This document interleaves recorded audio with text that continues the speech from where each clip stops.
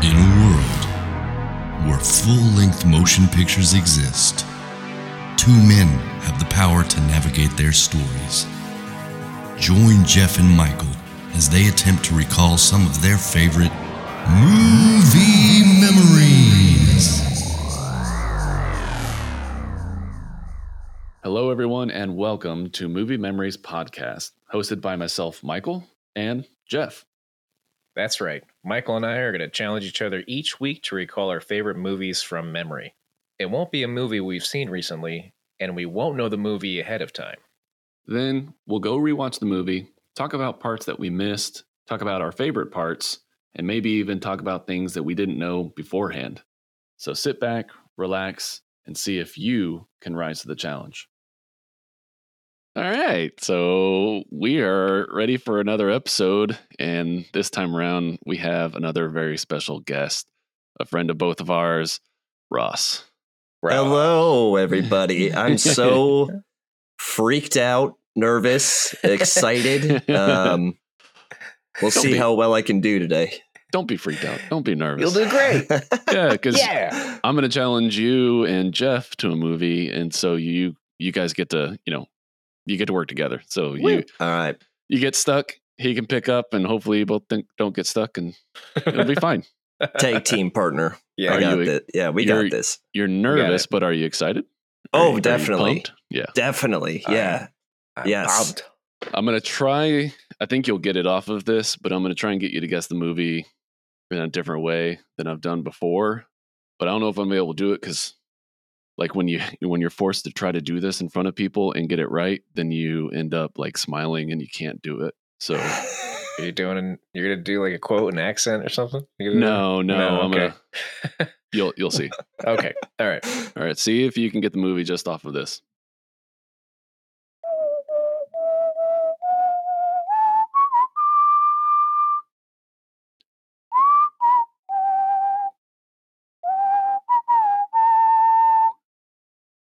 You know that tune?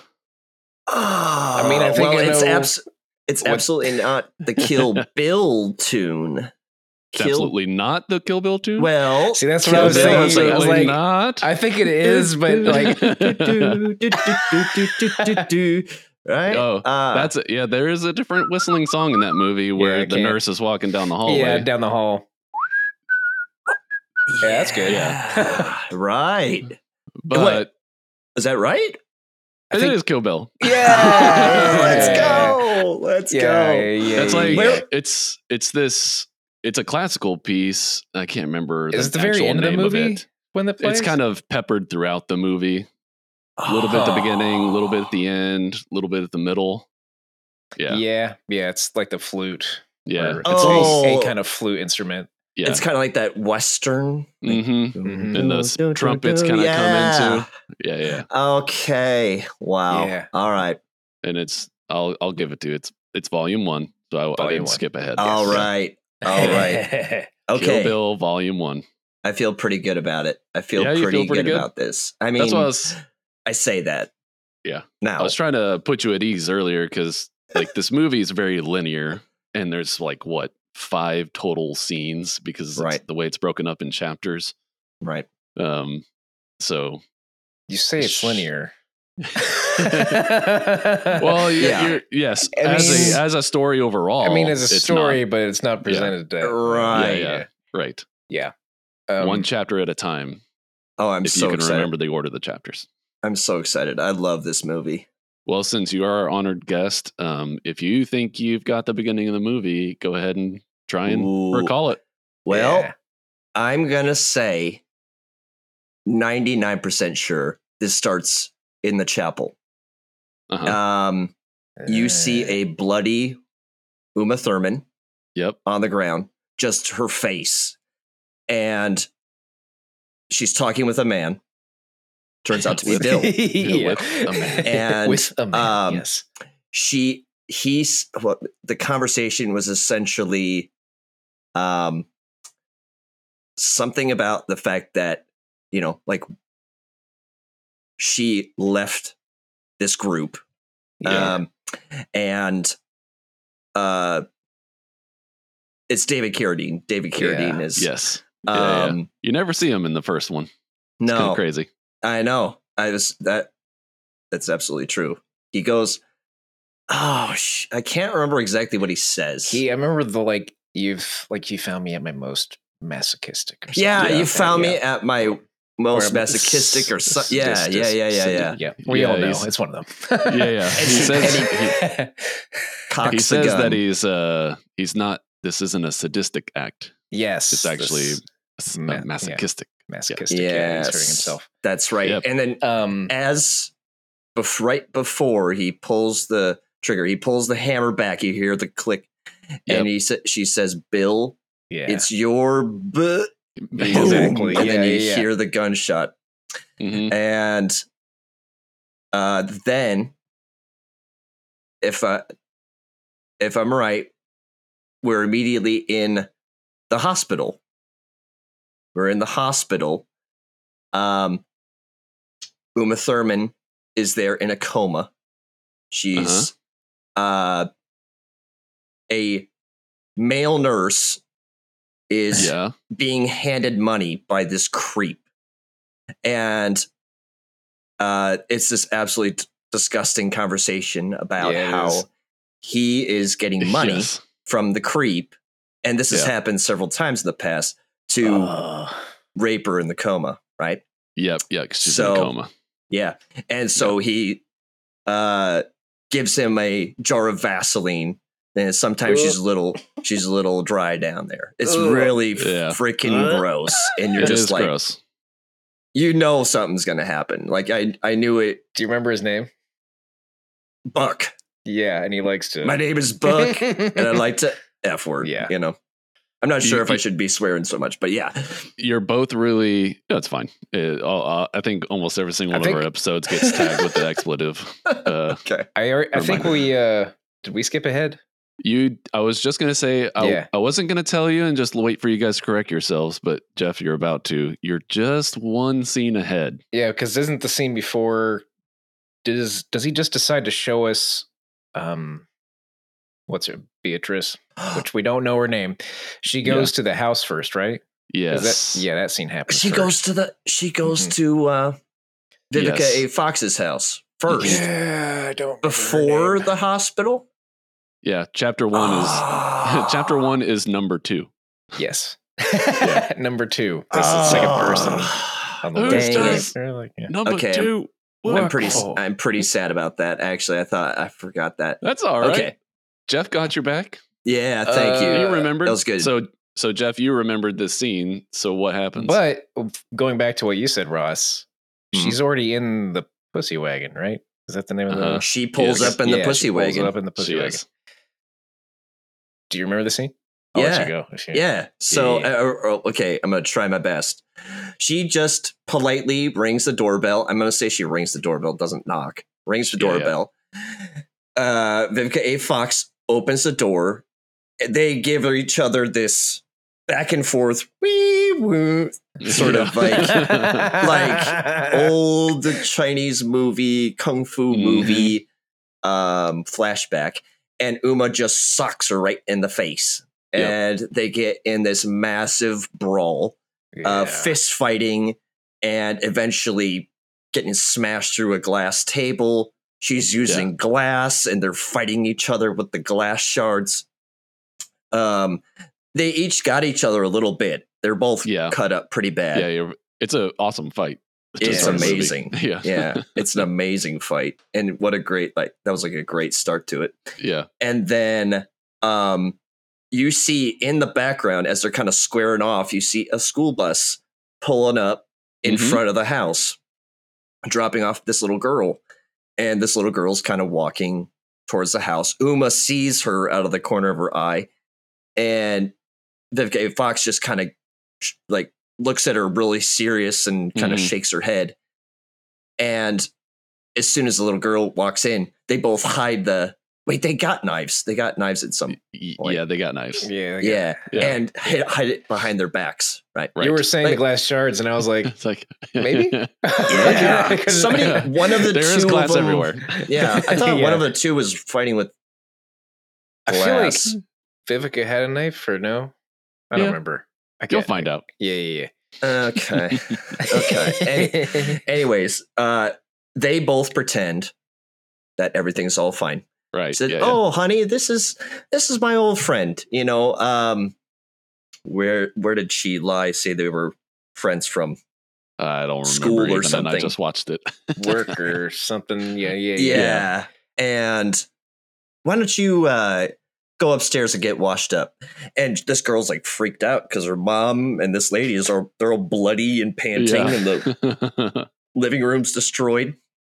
And so she runs up with their school bag, and so the situation kind of diffuses for a moment. And she said, Vivica A. Fox says, "You want a cup of coffee?" Yep. And and Beatrice, well, we don't know her name's Beatrice yet. Yeah. It bleeps it out every time. Bleeps it out every time. Yeah, that's right. Yes. They walk into the kitchen.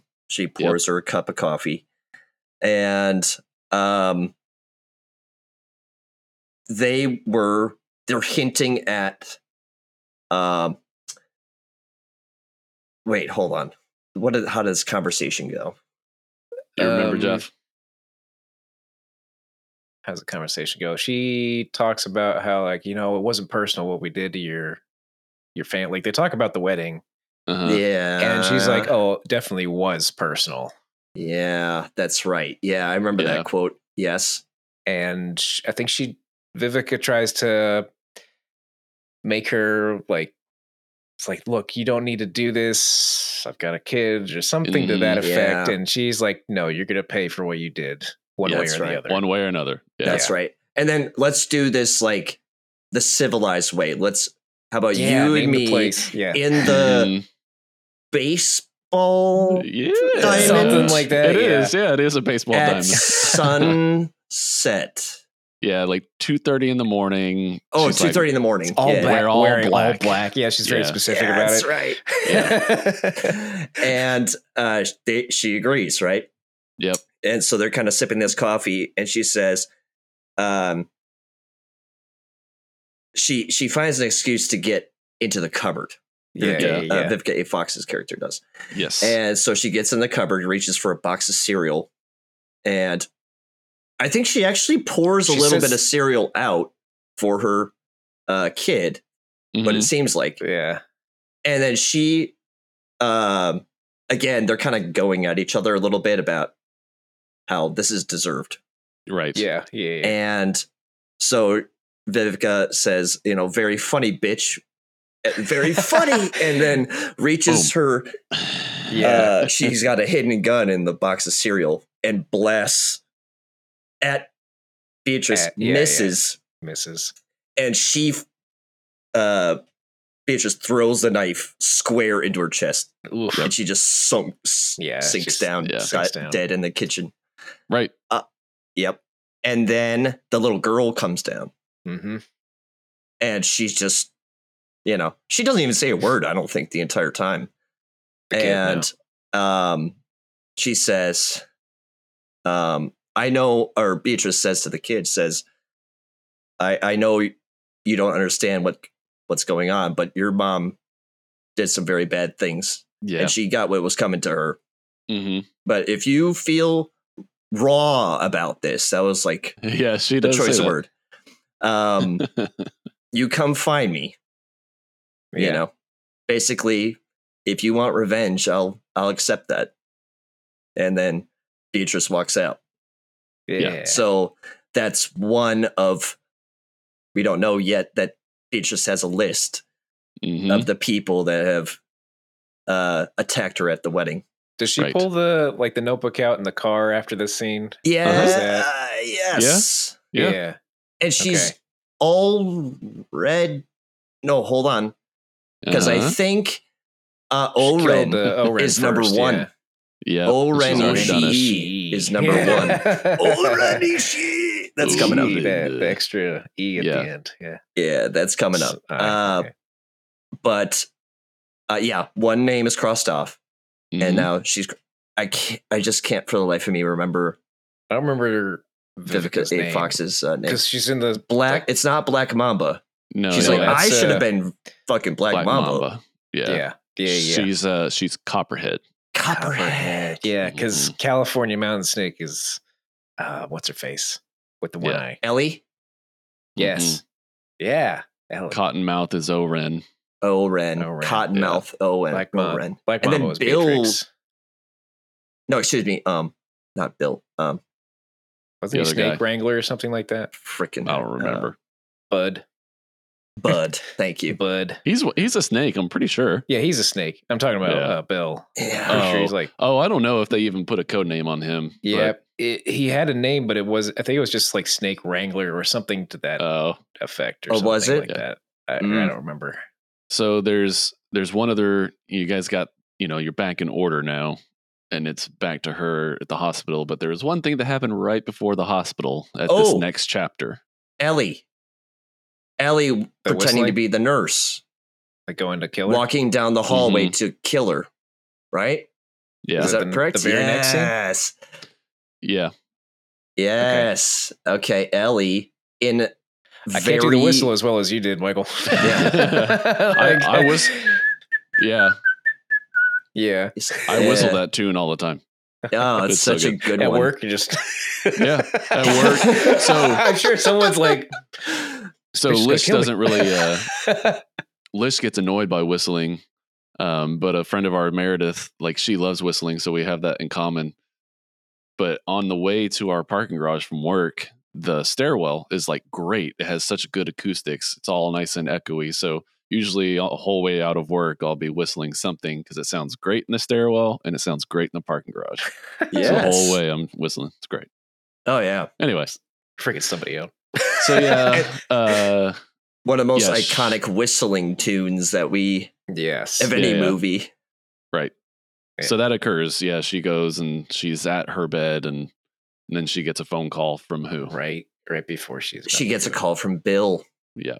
Mm-hmm. So she's dressed in like really stereotypical 50s like dress. Yeah. Like a nurse. Like white and red.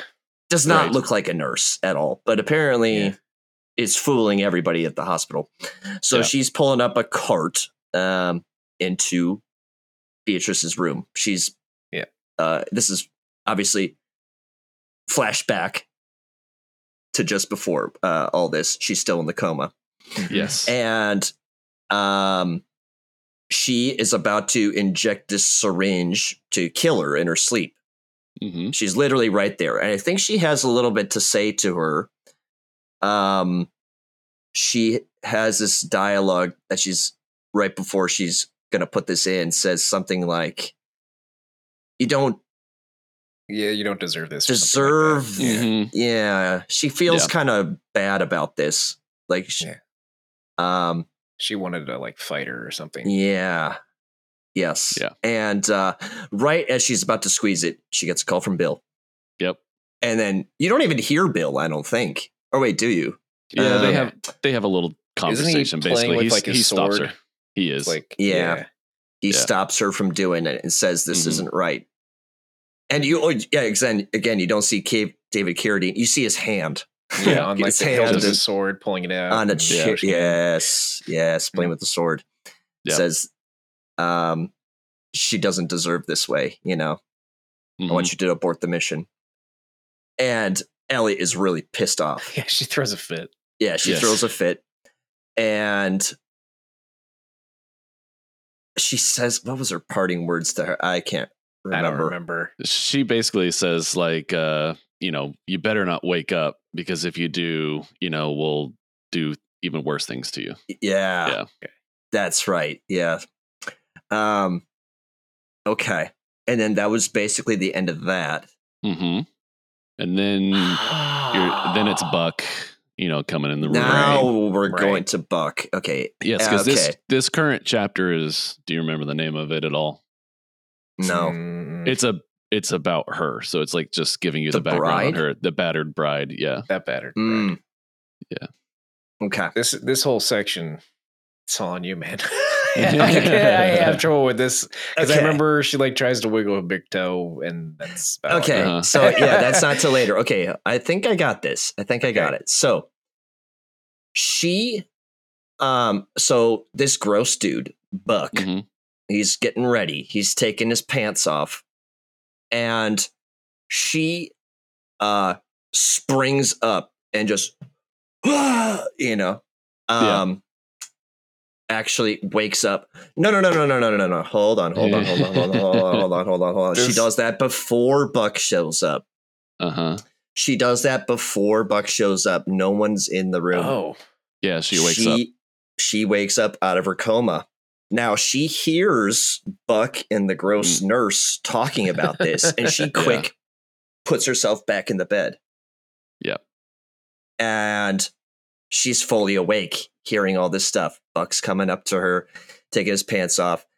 And what does she do? If I'm not mistaken, she bites his nose. Is it his nose or is it's close?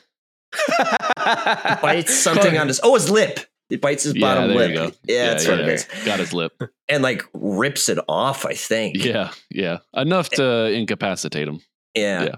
And she hops off this bed, but her legs are completely atrophied. Yeah. Mm-hmm.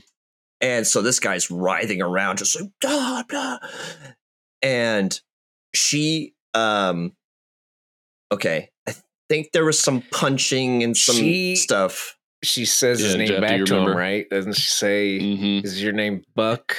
And he's like, no. Yeah. And she's like, who likes to? And then she doesn't she slam the door in his face or something? She's slamming the bathroom door on his head to kill him. Which is it's like the most raw way to die. Yeah. Like, it is gnarly because at the very end, I mean, clearly it's a dummy, but it's like a narrow head. It's so good. He deserved it, for sure. Yeah, he deserved it. And she grabs his pussy wagon keys out of his pocket. And she ends up dragging herself with all of her upper body strength that she has into a wheelchair, wheeling herself into the parking lot. Yep. And starts, clicking the unlock key, trying to find this pussy wagon. And ends up finding it. And then in the back of the pussy wagon is kind of this elongated scene of her trying to get her legs back working. Yes. And so she's laying across the whole back seat, and she just keeps saying, "Wiggle your big toe." She's just staring at her toes. Stay with her the whole time, or does it cut to some other scene and then cut back? Do you remember what it cuts to? I don't know. Do you remember, Russ? It cuts to a scene. Is it a scene with Bill? No. Is it a scene like right before the wedding? We're not in. This isn't like Pai Mei. No. So the scene inside the truck, super short. She's like, "Wiggle your big toe, wiggle your big toe," and she's And as she's doing it, there's that she starts to monologue and talk about the next target that we're going to see in the movie, but really it's the first target. O-Ren. Yeah. Okay, so it's the origin of O-Ren. The anime sequence. Yes. The anime sequence happens here. Okay. I couldn't remember where that was. Yeah, I couldn't either. Okay. I knew because I thought it was right after. Essentially, she's sitting there and she's like, as I'm sitting here trying to wiggle my big toe, I'm reminded of all the faces of the people who did this to me. Yeah. And it hones in on O-Ren. She's like, O-Ren, got her. She witnessed her parents being killed, and then it's the whole anime. It's the origin story. Yeah. Yes. The anime was pretty great, by the way. That was great. Really high quality animation, and it was very brutal as well. Mm-hmm. Oh yeah. So I think I can even recall a lot of that. So yeah, well, that's what's next in the movie. Go for it. Let me think about it. So Movie Memories Podcast. So, okay, her parents.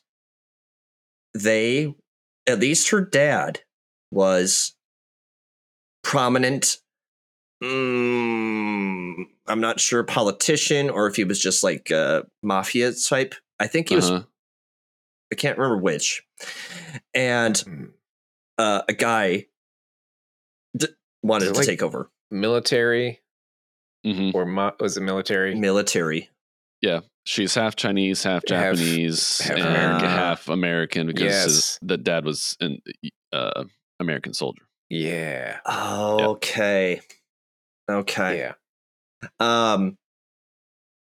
She hold on. So it was her dad and her mom. Yep. And her in this house. And they were basically assaulted by a group of assassins. And they set fire to this whole house. And while Oren is underneath the bed hiding, her parents get skewered. Yeah. And actually the dad was on the dad was somewhere in the bedroom standing up, and I think he just got his throat slit, if I'm not mistaken. Mm-hmm. Something like that. But the mom got shish kebab through the bed. Yeah, it was one of those situations, yeah. The sword goes right next to Oren's face or something like that. You're exactly right. The mom gets stabbed, and it goes straight through her, straight through the bed. Yes. Yep. And there's like this, and like the whole bed just soaks with their blood, and it starts dripping down like rain. It was really brutal. Right. And then you just see this angry Oren staring at the camera, like basically plotting her revenge. She becomes this top trained assassin as she grows up, training just to kill this guy. Yes. And she ends up pretending to be a call girl at a bathhouse. And she just very slowly just stabs him with this dagger. Is like, oh, do you remember me? Do you remember my eyes? Or something like that. Yeah. And then she just like full sends the sword or dagger. Yeah, just the old school, like this whole movie I think is like a homage to it from Quentin Tarantino, but old school Japanese movies, samurai movies, like Akira Kurosawa. Exactly, spraying blood everywhere. And there is a specific movie where that's from, where there was actually an accident. Yeah, apparently. Oh, Jim, is it Seven Samurai? I don't think it was that. I forget the name of it, but I remember seeing the scene, and just the spray was so ridiculous. Yeah. And that wasn't supposed to happen that way, but they played the scene through. So, and then since then it kind of like stuck. Like, it was like, that's what started it all. Anyway, it's iconic. Yes. Yeah. So she becomes, a top assassin, and then flashes back into the truck where she finally wiggles her toe. Okay. Yep. Do you remember what happens after that? She wiggles her big toe. Do you remember any of this, Jeff? Yeah, I'm letting Ross go through it. Yeah. Okay. I thought you just said like, I'm glad you're doing it. I'm just happy I haven't made a fool of myself yet. I'm actually doing it right. Pretty impressively. Like some of the small details that you're getting are like right on. So keep it going. Of the movies I sent you, I probably watched this the most amount of time. So I was just looking at your list, and even Jeff and I were just briefly discussing, and my eyes just immediately I was tracking up and down, and they just grew. And I don't know why, because the other movies were really good. Yeah, they were. Yeah, but I love every movie on that list. But as far as the action, it's simple enough. It's a simple enough plot of like revenge, right? Going down this list, but it's just fun. It's good. The acting's phenomenal. Everything about it. So she drove away, and now where's she doing? What's she doing? Are we in Japan?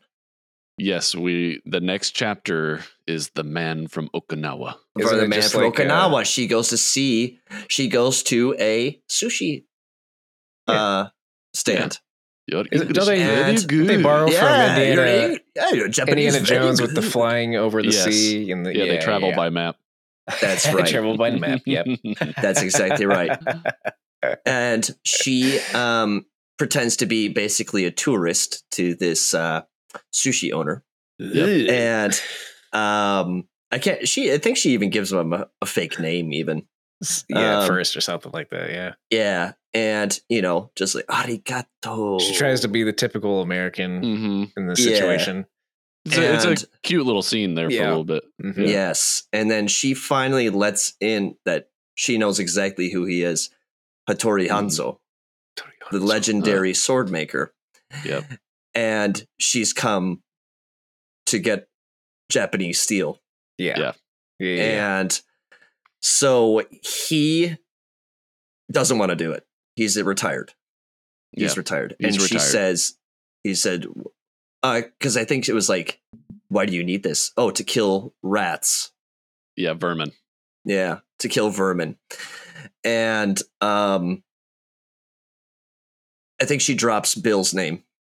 She does. Yeah, because she doesn't say his name because he goes to the window and he draws it. Yeah. He smears it. He That's takes right. her up. Yeah. He takes her up in the attic and shows off some of his old wares. And and she's like, "Well, just give me one of these if you're retired." And he's like, "No, they're not for sale." And she said, "I said, give me."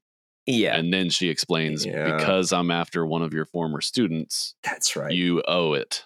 That's right. You owe it to me. Yeah. That's right. Like, he shows her his stock, but she doesn't want to buy. She wants to be given it because of this rat.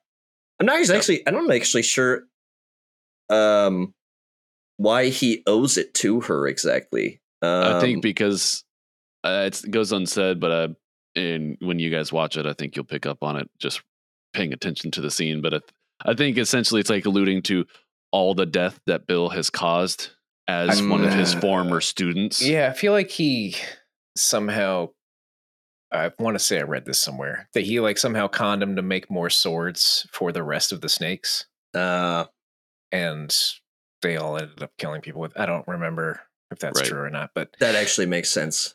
But basically, he's caused carnage, and he's a former student because she does say that, like, this is a former pupil of yours. That because of what you've done, you have to help me kill Bill. That's right. Okay. Yeah. Okay. Yeah. Okay. Now stuff's getting hazy because it takes time. He tells her 1 month to make the sword. Because he's going to make the sword. Yeah. What's the next thing? Literally, it's all right. It's 1 month, and then he says, "I suggest you practice during that time," and it just immediately cuts to the sword giving ceremony. Oh wow! Okay, so there's actually none of that. And then, he could have put like a whole like cool little samurai training, montage in it, but no, it's literally just not this movie. Yeah, no, that's right. And he says, without ego, this is the finest sword that I've ever created. Right, and gives it to her. And if you weren't already into katanas before watching this movie, you will when you're done watching the movie. So good. It's a beautiful sword too. And now, okay, all right. So she's given the sword. Mm-hmm. Now, are we on the bike in, if I'm not mistaken, wait, hold on, Tokyo or Okinawa? Is Tokyo? Yep, stopping and trailing the French girl. Right. Sophie. Yeah, good call. Sophie. Are we there yet? Is that right? Basically, yeah. Okay. Is there a scene with Oren and the rest of the heads of the mafia? That's first. That is first because there again it does switch to the next chapter, and she flies to Tokyo, and it's another small brief monologue, or narration where she kind of explains Oren's rise to power with the Yakuza. Yeah, and then that scene's great. That scene's great because she's got all these heads, right? Yeah. And somebody down the line says something about this Chinese American dog. Mm-hmm. Yes. And doesn't even get to finish his sentence. And she just runs on the top of the table and just cleanly decapitates this guy. It's like the way it's filmed, sweet. Oh my God. It was so good. And it follows her scurrying feet across the top of the table. Yeah. and his head just like flies through the air. And everybody's like freaked out, obviously. And she says, if anybody wants to question my policies or behavior, feel free to do so in a civilized manner. But and if any of you motherfuckers mention my heritage, it's like nothing will be considered taboo except the what you was just mentioned. That's right. Just calm. Because she starts in Japanese, but then she says, "I'm going to speak English." Yes. Yeah. Yes. Sophie that's translates. Right. It's so good. When you watch it, it's just that final line she delivers. I won't repeat it unless you guys happen to remember it, but it's just so good when she screams at the end of it. She's real calm at first, and then she screams at the end of it. Yeah. Anyone else has anything else to say? Now's the fucking time. That's it. Yeah, that's it. It's pretty good. Oh, that's such a good one. Okay. So now we're on the bikes. Yeah. Now we're on the bikes, and Beatrice is on a yellow bike, yellow outfit, the classic yellow outfit. That's not going to be yellow for very long after that. Nope. Yeah. Rewatching this, just because I was watching it with a slightly critical lens, but I was like, where the hell is she getting all this money? She's been in a coma. And she bought tickets to Okinawa, and then she has a yellow tracksuit and a brand new yellow motorcycle. You imagine like an assassin group, they probably got stashes wherever, that something makes sense. like that. I don't know. Yeah, no, you're right. She probably got cash laid out everywhere. But that's totally true. Like, where is this money? Never really brought up, I would say, the amount of money.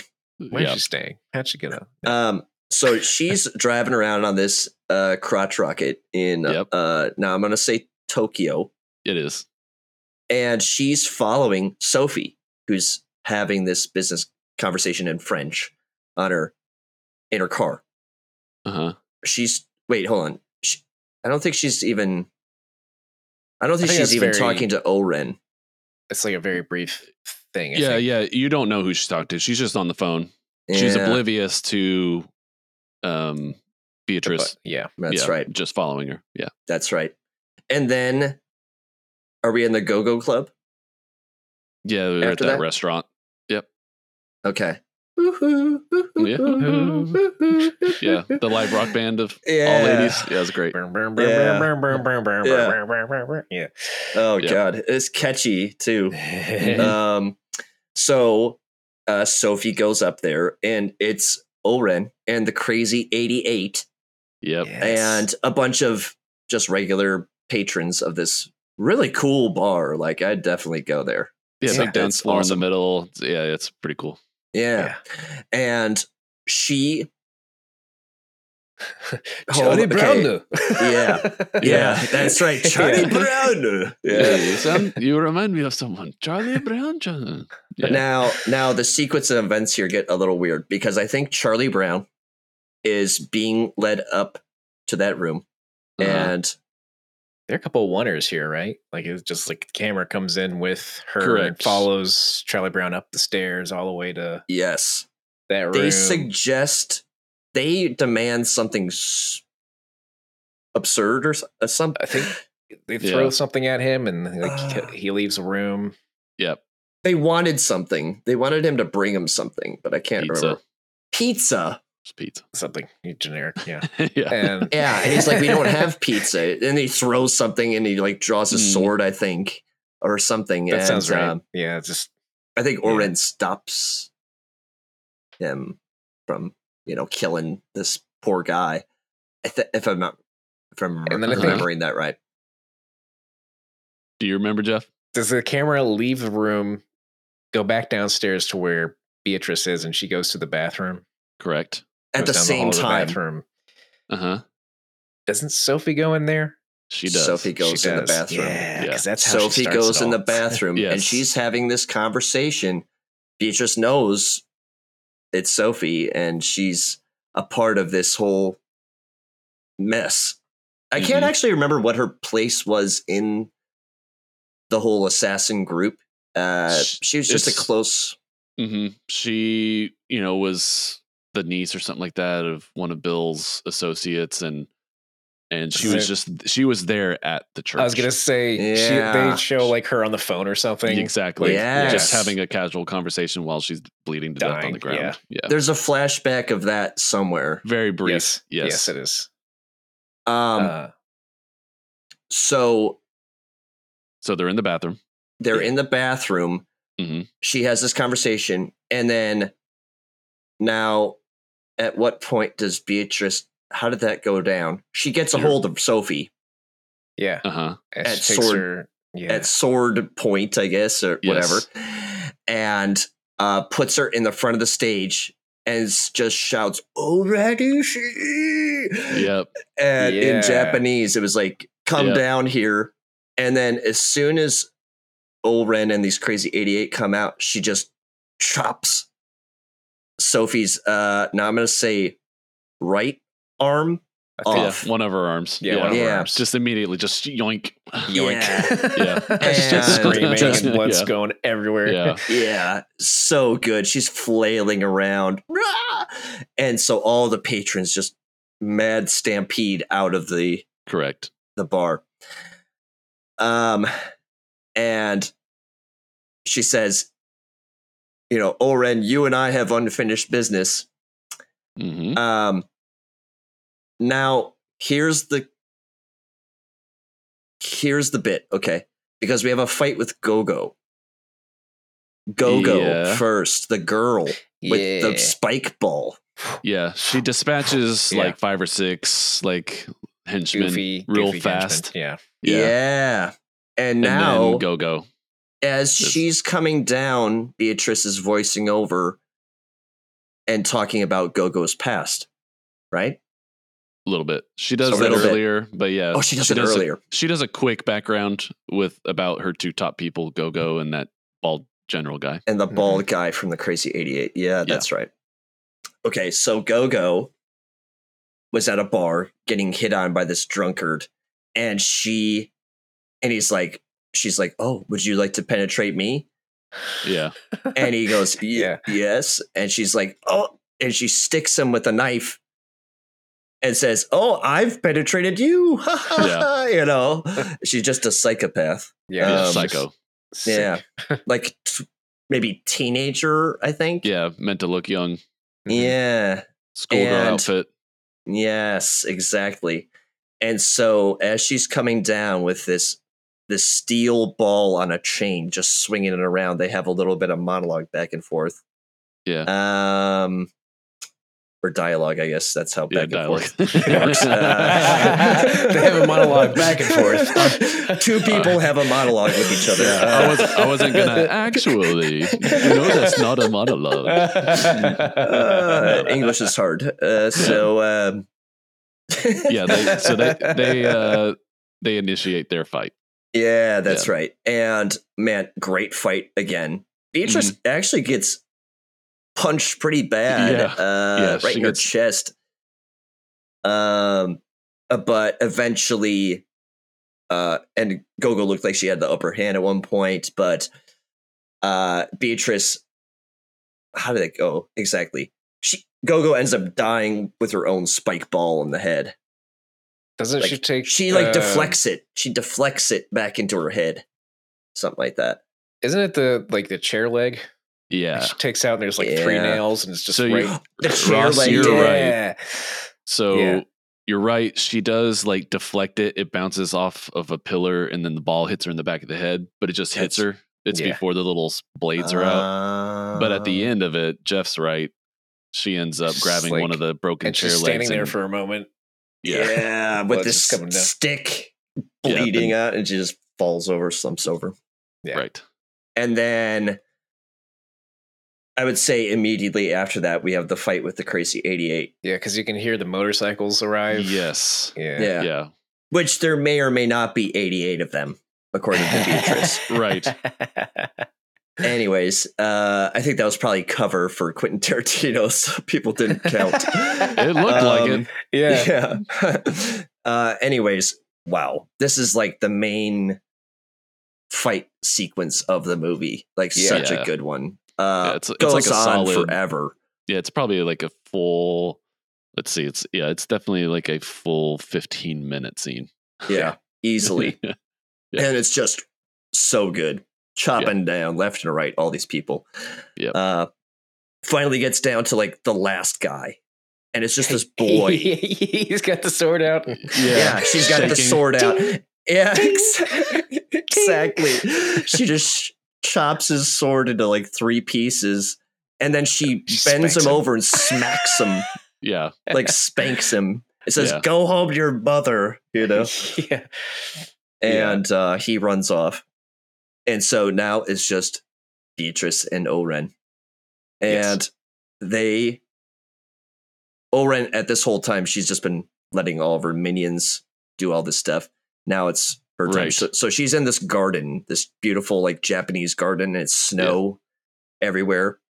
And you it wasn't snowing before, and there wasn't snow on the ground. It's only going to snow in that one spot. But only in that spot. But again, this movie is set up for that. It's like, we already said it before, like every scene, it's like set up just to do these, what are essentially cliches, but in this case, we'll call it homage. Yeah. Oh, absolutely. I mean, I don't think I even thought about that till you just said that. Definitely was not at all snowing. No. Or it didn't even look very cold, to be honest with you. Because I think there's people in like skirts and stuff walking around. Anyways, it's snowing. And Oren is in like this white gown, very traditional, like Japanese sort of outfit. Like and kimono. And how did the dialogue go between them? The silly rabbit tricks are for kids happened always inside the restaurant. Yeah, it was inside, Yes. It's like a nod to her name too, I think. Yeah. Tricks. Yeah, Beatrix Kiddo. Yeah. Tricks and kids. Tricks kids. Yeah. Essentially, she does point out like the sword make, because she's like, that's a very impressive instrument you have. And she's like, it's Hanzo. Yeah. She calls her a liar. Yeah. Until she shows her. Liar. She only agrees after her scalp is removed. That's right. Spoiler alert. It's like, that is an Tori's Hanzo sword. Yeah. Mm-hmm. Yeah. But then they fight. Yeah, the main character of the movie did not die. Again, great sword fight here. And then there's like this weird like motion blur effect during the fight scene too at a certain point. Like really, it almost looked like just bad camera work almost, like super low frame rate. Yeah, he does this. Watch that.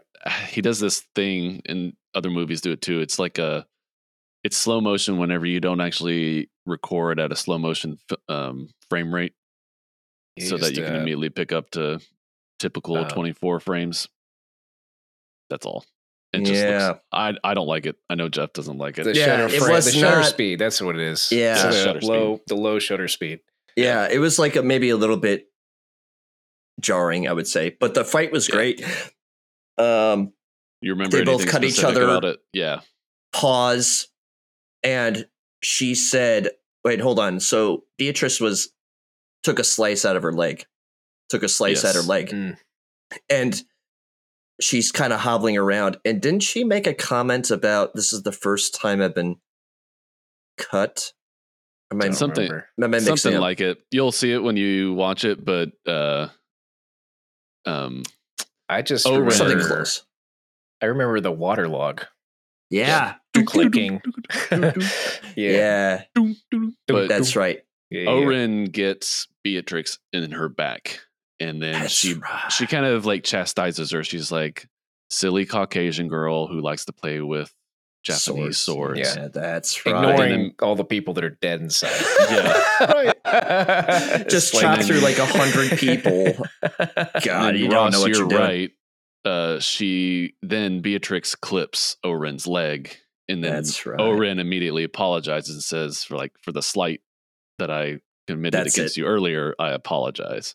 That's right. Yeah. And this, like, there's some really long pauses, like 1 minute, 2 minute long. That's why that water log is very obvious. Yeah. Point, like, just right in the middle of this fight, they both stop and have a little discussion, and then fight again, have another little discussion. In any event, it kind of I would say almost right after that leg cut, they kind of cross swords and we don't know who hit who. And all of a sudden you just see Lucy Liu, Oren Ishii. You don't see quite the top of her head. And she says, that really was a Hattori Hanzo sword. And then you just see the top of her head just like shaved off. Like, she took a nice cut out of her skull and collapses down in the snow. Yep. Yeah. Great. That was such a good moment to that. And that we're real close to the end. Mm-hmm. And she goes inside and she tells all of them to leave their limbs behind. Yeah, those are mine. And everyone can leave except you, Sophie. That's right. That's right there. She tells Sophie that to stay right there. And so then she shoves Sophie into the trunk of a car. Probably her car, right? Sophie's car. And you just see this motorcycled faced Beatrice. Yep. Telling Sophie, okay. Oh, actually, hold on. You later see Sophie crying with Bill. Yeah. Yeah. I think they're in now. Hold on. I can't remember if that conversation's on over phone or in person. Beatrix takes Sophie to a hospital and like shoves her out and she rolls down a hill, right? And they get her. Right. Yes. And then she's in a wheelchair and Bill's behind her. That's right. Correct. That's right. That's what it is. Yeah, she's in the wheelchair. Yes. The conversation with Bill is happening simultaneously while Sophie's retelling what happened with that's Beatrix. Exactly right. Now, I kept you alive. Yeah. For one reason. How many was reasons? it one reason or I don't remember. reasons? For two reasons. Yeah. Okay. Yeah. 2 reasons. First is to tell Bill everything that has been. It's goofy how like everything I know and that he knows that I know. It goes back. And I want you to know. Yeah. That was goofy. Yeah. But it's very serious in that moment. Now, what are the two things? So first was to tell Bill everything. And then the that happened here, and then second thing I want you to tell him is well, you know what? We'll leave it a mystery for when you guys watch it, and then when we come back, you'll be like, "I know the second thing." Sure. was that right though? Yes, it's 2 things. She does say like there's 2 reasons why, and one of them is so that you could tell Bill in person. Yeah. Okay. Yeah. I feel good about that. All right. Mm-hmm. Not bad. Do you remember anything else that happens after that? The airplane looking at the rest of the... Oh, she's making the notebook as she's leaving Japan. She's writing that notebook. She's writing it from out scratch. Yeah. Mm-hmm. Mm-hmm. And it says death list number 5, as if she's used this notebook before for other deaths, and so you have no idea if this has all been on this journey and she's got multiple kills already, or like she's used this notebook in the past. Yeah, I got it. The last line of the movie, Bill says, "Does she know that her daughter is still alive?" Yeah, and that's it. Yeah. Oh. And then it has that theme. That theme. Which is, I think it's called The Lonely Shepherd. I love that song. It's so really good to listen to. Because it's like a classical piece and it's great to listen to. I was so in disbelief that song was in Kill Bill when you were whistling it. Oh yeah. Dang it. Yeah.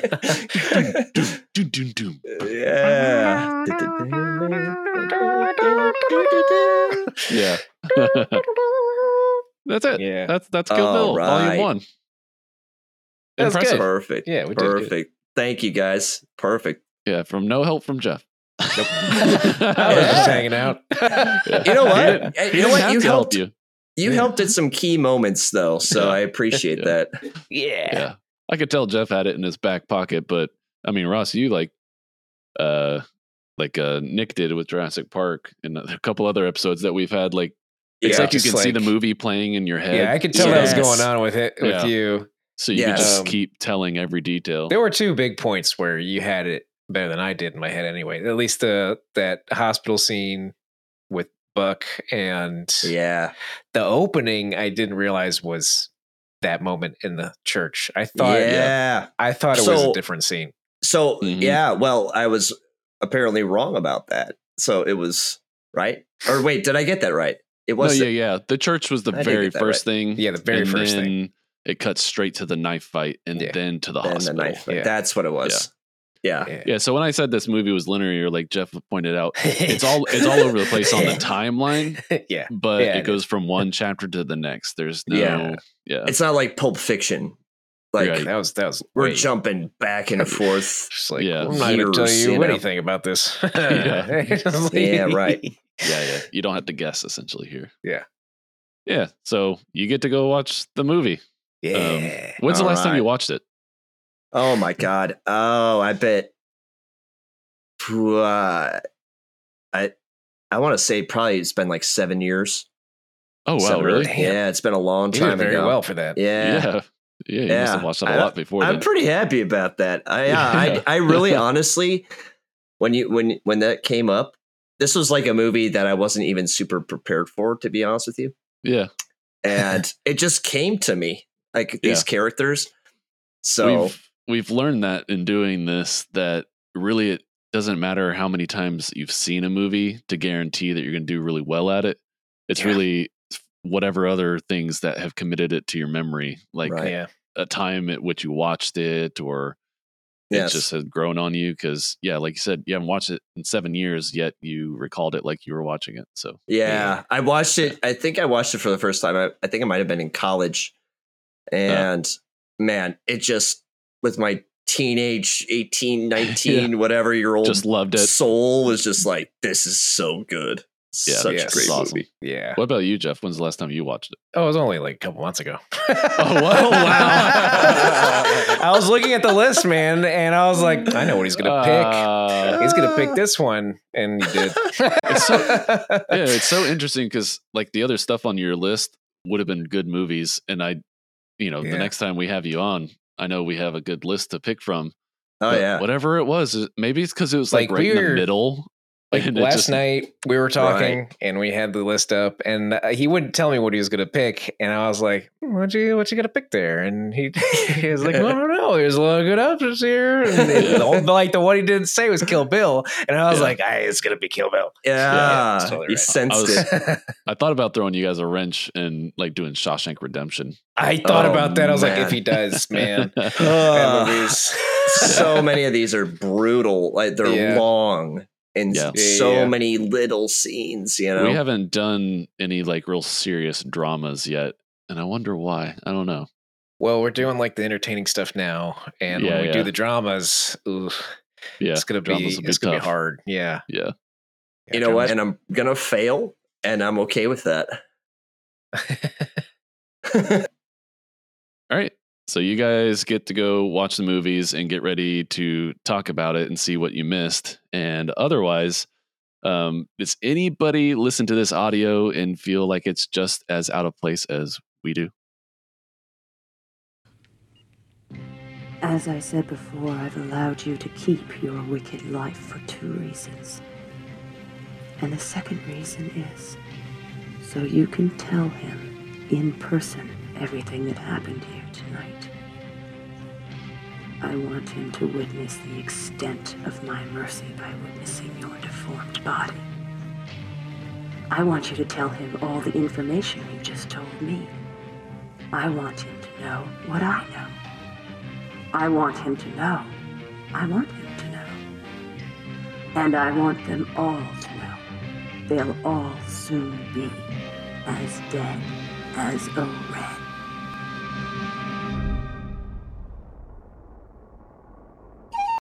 Okay, so we're back, and you guys watched the movie together, right? Yes. Yes. Yeah, Yes, we watched it last night right after we got done recording. So first things first, like, what'd you think of it? Was it still everything you remembered it to be? Yes and no. So when the last time I watched it, now I got home and my wife mentioned that we had apparently seen this together at some point. Oh, really? And so I must have seen this within maybe 4 years. Okay. She seems to think we did it last year, but I don't remember that at all. So I guess it was more recently than I thought, but yeah. Obviously wasn't paying much attention to that. But from when I was a kid, a teenager, I took it a lot more seriously. It was like, oh man, this is like some real straight up kung fu action, right? And this time around, I'm like, wow, this is very corny. This is really cheesy, and the blood splatter that is so fake, and like the special effects are just hot trash. I mean, this is after Jurassic Park, and I want to say the same time, or right around the same time as The Matrix, right? Yeah. Yeah. I mean, it had like a zero budget for special effects, it seemed. When we were watching it, we were talking about the miniature plane that's going through the sky, and like somebody's just holding that. and part of me, because it happens so often, whenever I kind of thought the same thing when I was watching this. I was like, I mean, it's still a great movie for what it is. But it happens so often with the effects and all that it has to be on purpose, that's the look that Quentin wanted. Yeah. Right. Yeah. And it's got a charm, it has its own charm to that. And I think it's like this very, beautiful mixture of like satire and realism, has this really old fashioned dialogue. I do not wish to kill you in front of your daughter. Right. Nobody talks like that. But then there's like realistic dialogue later between other characters. So it kind of mixes it. Yeah. It really does. Way. It's like we were talking about like the difference between an homage and just, parody. I don't know. Yeah. Like a parody. Yeah. Right. It's a mix. It's like half a parody, half serious. And I think Quentin did perfectly with it still. I mean, in my opinion, I'd recommend this movie to anybody still. Yeah, for sure. I think it gets a little better in the second one. I would actually agree. The directing, the shots, the cinematography is a little like cleaner. And it's a little more pleasing to watch. Yeah. Yes. Yeah. Even though it's the less action packed, I feel like it is. Anyway, there's a lot more exposition, Yes, story building. Right. So, was there anything blatantly obvious that you picked up on that you missed? Oh yeah. So number one, biggest thing, I forgot an entire scene. This is after killing, by the way, I forgot her name, Vernita Green. Yeah, Vernita Green. That was Vivica A. Fox's character, Vernita Green. Yeah. After killing her, she goes to the pussy wagon, scratches her name out. And then it cuts back in time to the chapel in El Paso. Has the sheriff pulling up, and he's kind of walking the murder scene with deputy of some kind, and explains more context. There's 9 dead bodies. I forgot all about that. How many people were actually killed in the wedding. And they even name her as Arlene Machiavelli. I remember she had a false alias. I couldn't for the life of me remember the name. Arlene. And she, in her comatose state, because she was shot in the head, she spits in his eye, reflexively. And she's like, that cocksucker ain't dead or whatever. Yeah, he's like, son, first thing, this cocksucker ain't dead. Exactly. That was number one, big one. I missed that. But I got to say, I'm pretty proud of myself because I did. I think I really nailed the major scenes. Oh, yeah. Some little stuff about, like, the next one I had was about how a little tidbit. Actually, I didn't ever notice until this watching. She slowed her own heart rate down in the hospital bed right before. Yeah, Buck. you can hear it too on this monitor. Yeah. She's got this supreme control over her own heartbeat. She wakes up because a mosquito bites her, right? Yeah. And is freaking out, panting. And then she hears Buck and the truck driver or whatever walking down the hall. And she hibernates, I guess. That's the best way to put it. Slows her own heart rate and breathing down. Right. That was pretty slick. Slices his Achilles to drop him to the floor. Yeah. I love how quick that was too. Yeah. Very quick. Where's Buck? She's calling over and again. Where's Buck? Or Bill. Sorry, Bill. Where's Bill? Yeah. Where's Bill? Yeah, that's right. So she's slamming his head in the door, and he's like, I don't know who Bill is. Yeah. She keeps slamming the door on his head. Yeah. Please stop. Let's see here. I totally forgot she was pregnant. Oh, you forgot that? Oh, I totally did. I thought she had the kid, I guess. Just totally spaced on the fact that she was pregnant on that, in that scene. Yeah. I think that's one of the things that makes it so I guess visually visceral. Too. Like I didn't imagine her with the bump when we were recalling it. Right. Because I remembered it at the very end, because that was the last line in the movie. I did remember that, but I forgot to mention it at the beginning. Yeah, she was pregnant. Mm-hmm. But yeah. Let's see here. That whole anime scene with the Yakuza boss Matsumoto, right? Matsumoto. Yeah, killing the parents. That was never really even explained about why, even, I don't think. No. And forgot this whole extra anime scene where she's becoming one of the top 20 assassins in the world, and she snipes this guy. She's sitting on a rooftop and she snipes follows the bullet going straight through his brain, and it was pretty awesome anime, actually. Pretty great. The way they animated that guy, his eyes are like going the opposite direction. Yeah, he looks like a hot dog in a suit. It was just an awesome thing. Yeah, that's probably where their special effects budget went to. The anime. Anime. Exactly. It might be my favorite part of the whole movie. Really? Oh yeah. I mean, just because I'm like a anime fan, anyway. But like compared to the other stuff, and the choreography, like the fight with the Crazy Eight is cool because it's just like absolute carnage. But it is like just the choreography and the stylized artwork. I just like that anime bit. Absolutely. And it's not like I'm trying to think of an anime that's even similar style to that. It's like this hand-drawn, it is kind of sketchy style, it's not like whatever. It's more about the emotion of it than the technicality of it, I guess. Yeah. Right. Because the way the bodies are flopping all over the place when they hit the walls and stuff. Yeah. Yeah. Yes. Yeah. Anyway, what else did you pick up on? Oh, so a lot of little minutia, one was when she goes to flies to Okinawa to meet Hanzo, right? They're having a discussion about the Japanese language, and you should really try to learn the Japanese language, right? And so a piece of the conversation, when she kind of convinces him to make the sword, she says, considering the student, you have a rather large obligation. Yeah.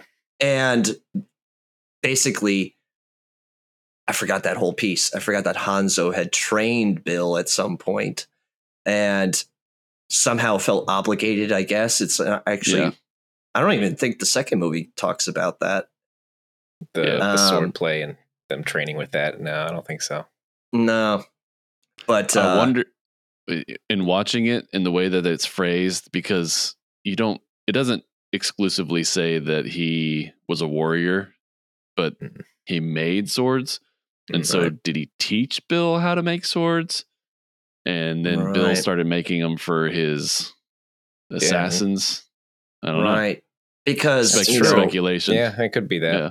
Movie 2, we have Pai Mei, right? Who's teaching his Deadly Viper assassination squad. And all their techniques. The actor who was Pai Mei, he was in this movie as one of the characters, and I don't remember who it was. Was he? I think it was Johnny Mo. Johnny Mo? Wasn't he the general, the bald-headed general? Or was that guy? I guess so. That's Johnny Mo, yeah. Yeah, pretty sure that's him. Oh, I didn't even think about that. Wow. Yeah. Okay.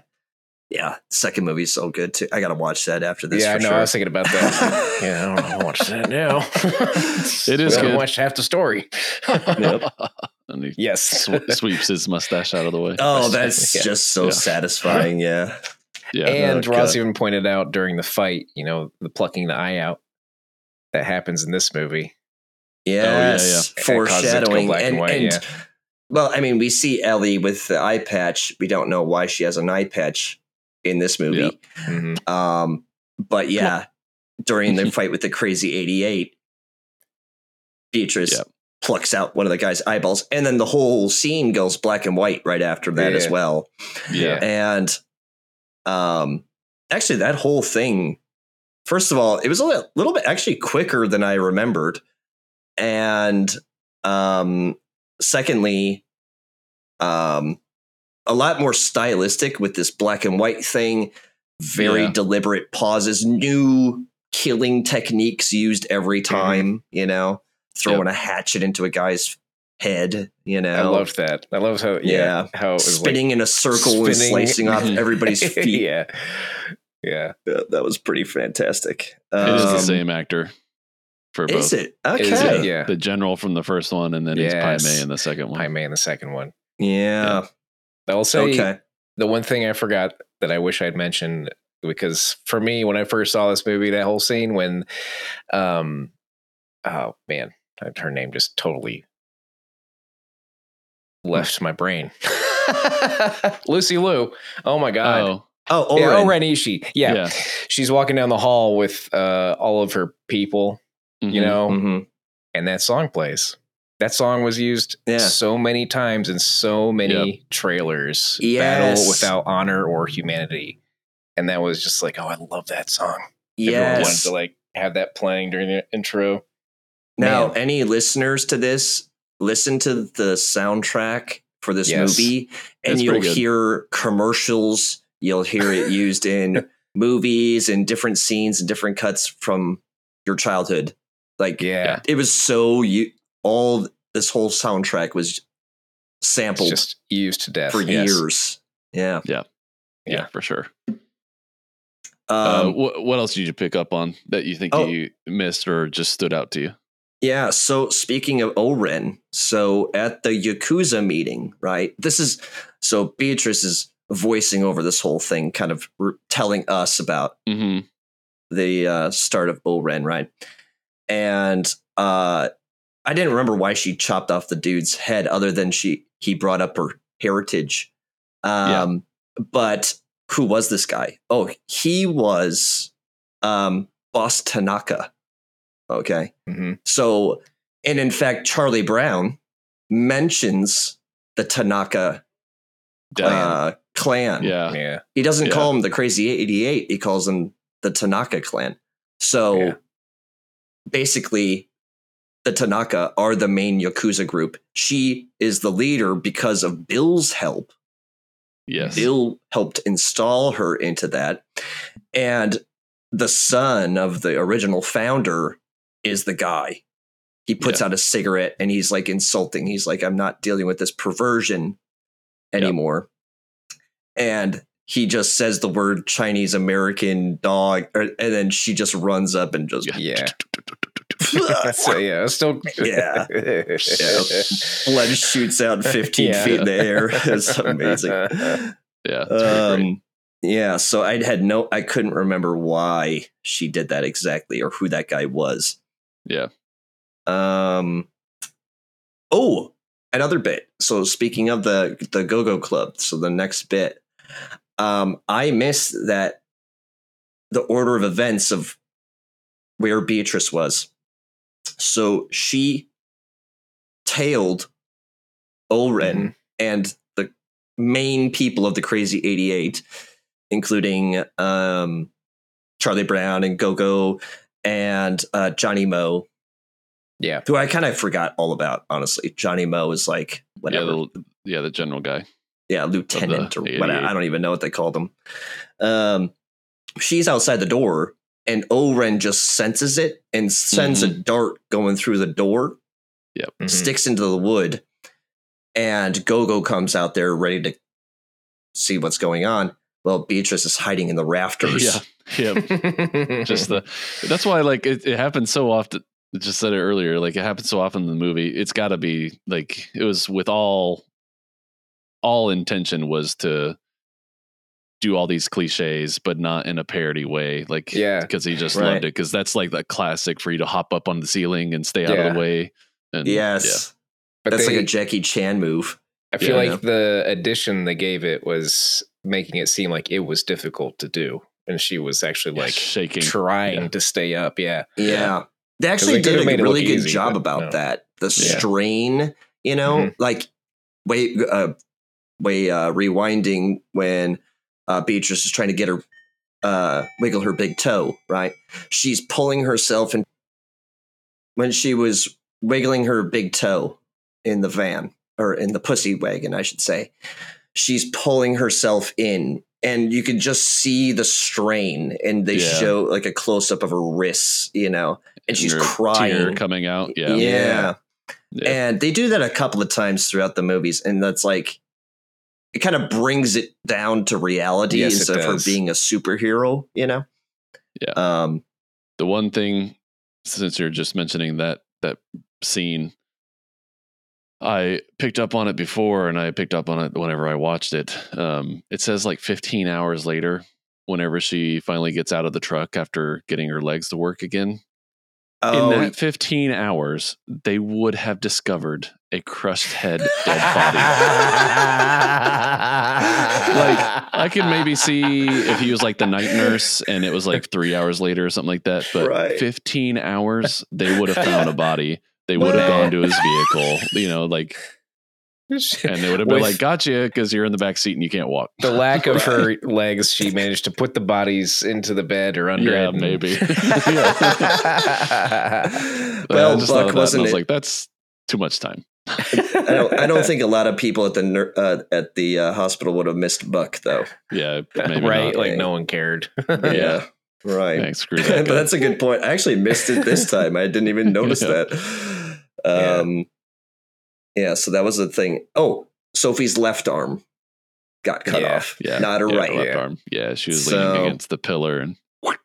Yeah. Already we have unfinished business in Japanese, you know, and then just no hesitation, just clean cut, and she just writhing around like a fish on the ground, just brutal. And that was actually as good as I remembered that whole scene. Yeah. That was beautiful. There's like a double purpose to it. One for just the sheer gore factor and ridiculousness of everybody getting dismembered in the fight, but it's also to show, like, I mean, I haven't done it, but it's not, they say you can't just cut a limb off that easily with any sort of sword. Like, it's not that easy to just go through bone and all that. And so I think they were also pointing out that this Hanzo sword is just cleaving bodies left and right without breaking a sweat. Yeah, this thing was sharper than anything. Hanzo himself says, if you come across God, God will be cut. Yeah, God will be right. So good. Oh, man. Let's see here. We mentioned that thing about it going black and white. Oh, yeah. And then it had a scene where there was like a blue silhouette, right? They were in black and the background's all blue. Yeah. Kind of forgot about that whole thing, right? When she spanks the last living Crazy 88 member. Go home to your mother. This is what you get for playing with Yakuza. That was good. And then just the most badass line. She just like, those who escape with your lives, you know? But leave your limbs. Those are mine. Yeah, they belong to me. Yeah. Oh God. Yeah. Perfect. So good. Badass. Mm-hmm. One more thing. She the two reasons why she left Sophie alive. Well, it's kind of obvious. Information. Beatrice says information. I need to know what they're doing and where they are for the members of the Deadly Viper assassination squad. So that was the bit I missed. I did get the tell Bill everything. I want him to know.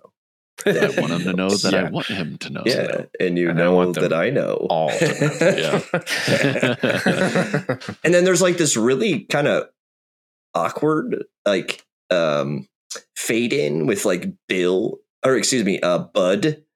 And it's like, that woman deserves her revenge. Yeah, there's a lot of that. Yeah. I was like, it's basically a trailer for the next movie. It is, right? 100%.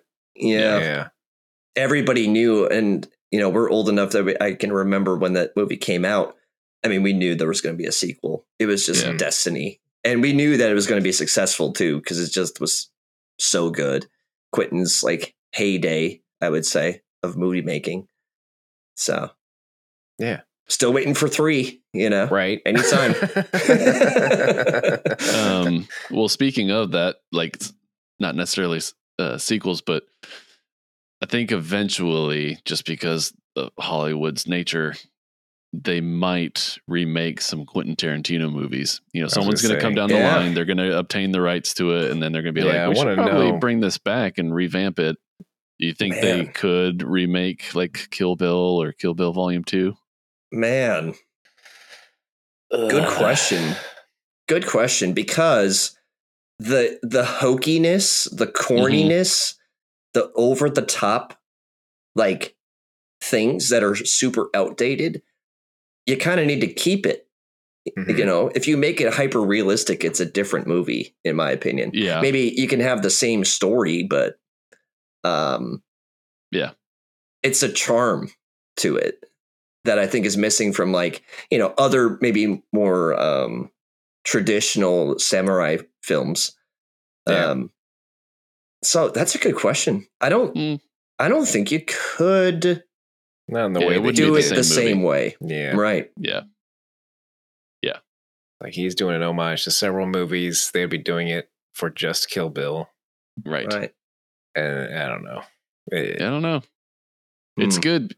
I mean, hopefully they never do, but he's one filmmaker who's, whether or not he's taken things from other inspiration from other things, like he's out there making some originals. Yeah. Right. Yeah. Pretty good. Anything else you noticed that stood out to you, or anything? Was there any part that you would say is like your favorite? Ooh, well,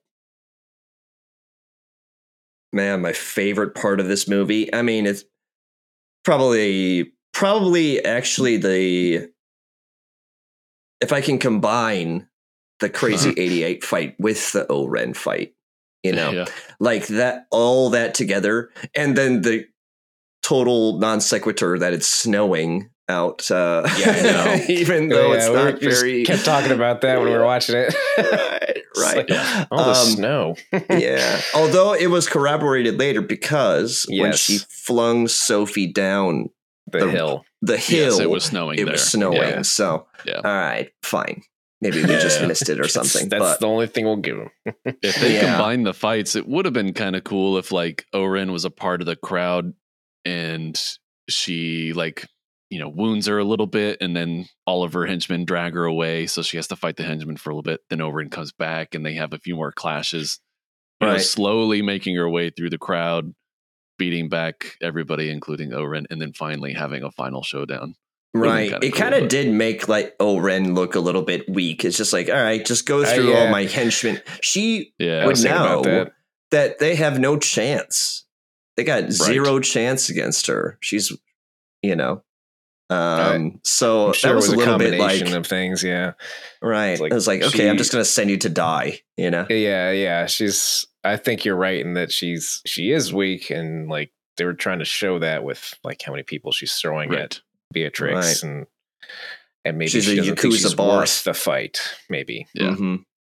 Right. Yeah, and she sends that poor one guy, just the first guy. Oh, yeah, just the first one, like Miki. literally just by himself. Yeah. Just immediately dices his sword and then stabs and lifts him up. He lifts him up, throws him into So that little cool. pool. Yeah. Koi punch. It's pretty great. Oh, God. Yeah. I mean, little things, quotes and things like that, where she's talking with Vernita Green. The girl's name was Nikki. Totally forgot that. Mm-hmm. The little girl. Yeah. She did talk a little bit, you know, and Vernita blames the dog on the mess. Right. It's like, that damn dog of yours. That damn dog of yours. Acting a fool. Yeah. And then Beatrice says, Vernita says something about being even Steven. And she said, no, even Steven would be if I go upstairs, kill your daughter, wait for your Dr. Green to come home or Dr. Bell to come home, kill him. You know, that would be even squared. Yeah, then we'd be square. Right. Yeah. So you get this extra piece of information. I guess it's probably pretty much assumed that the husband was the one killed to confirm it, you know. Yeah. Oh, yeah. At the church. Yeah. Mm-hmm. The wedding. Whatever they end up calling it in the second part. So last question I'll ask is, I was asking about your favorite part, but rewatching it and looking at it with a critical eye, was there anything that could have stood out as like, I don't like this about this movie, or I don't like this about this? You don't have to say that there is, but it is kind of like, it hasn't happened very often, but there's a few times where we've gone back and watched these movies and we just end up being like, it's not what I remembered. Right. It doesn't. Yeah. Something that doesn't hold up as well. You know, man, that's it. They probably spent a little too much time in the hospital for me. They could have shortened that to a degree, maybe. They probably could have cut out a lot of this Buck stuff. They probably could have. But I gotta say, like, as far in my opinion, as far as the pacing, as far as the scenes, is pretty much right on the money for me. Nice. I don't know. Do you agree with that? I have a few things. Oh, let me see. Yeah, go ahead. I don't know. I feel like I don't want to say the dialogue was bad. I thought the dialogue was okay. I think maybe it was the delivery of some of the things was very stiff, but I think that was deliberate, and but I don't like that. Right, because it's that, like, we don't even know if it was supposed to be that way. Yeah, exactly. I think that was one thing. Yeah, the dialogue being like that might be even more obvious because, now going back and watching some of his earlier movies like this, we're burdened with the experience of Quentin Tarantino's growth as a writer, I think, and director, because his most recent movies, they're like, the dialogue is almost what makes the movie. Yeah. You know what I mean? So then go back and watch this where the dialogue's not quite so strong. It's even more obvious to you. I wouldn't say, I don't know if I want to say it's bad. I don't think it's bad. I just think it's the way he decided to have the actors deliver it. It's just very weird. I would agree with that, actually. I would totally agree with that. And I think the other thing, that I don't have a favorite scene really, but I think this movie left me wanting, like, the whole thing. Every wanting more character, like Vernita Green, I almost wish there was more to her. And they spent half the movie on O-Ren Ishii. Right. But almost more than that. And you're like, why did she get so much screen time? They could have done more with that, I would say. I don't know. And then there's that scene with Elle about to kill Beatrix in the hospital. I guess that scene was necessary, but at the same time, I feel like that could have been shorter. Mm-hmm. Yes. And You're she's right. not. She was probably the thing. weakest. Yeah, I think Probably they just the had her weakest because actor. she's supposed to be in the sequel, and they wanted her to be in this for whatever reason. Yeah, the way she dies is great. Oh yeah, that is great. And too, because oh man, Daryl Hannah. I was about to blank on her name, but she does a really good job of it, and she really makes her annoying. Yeah, and so like the way she dies and everything, it's like, it's great. It's perfection. Yes. Yeah.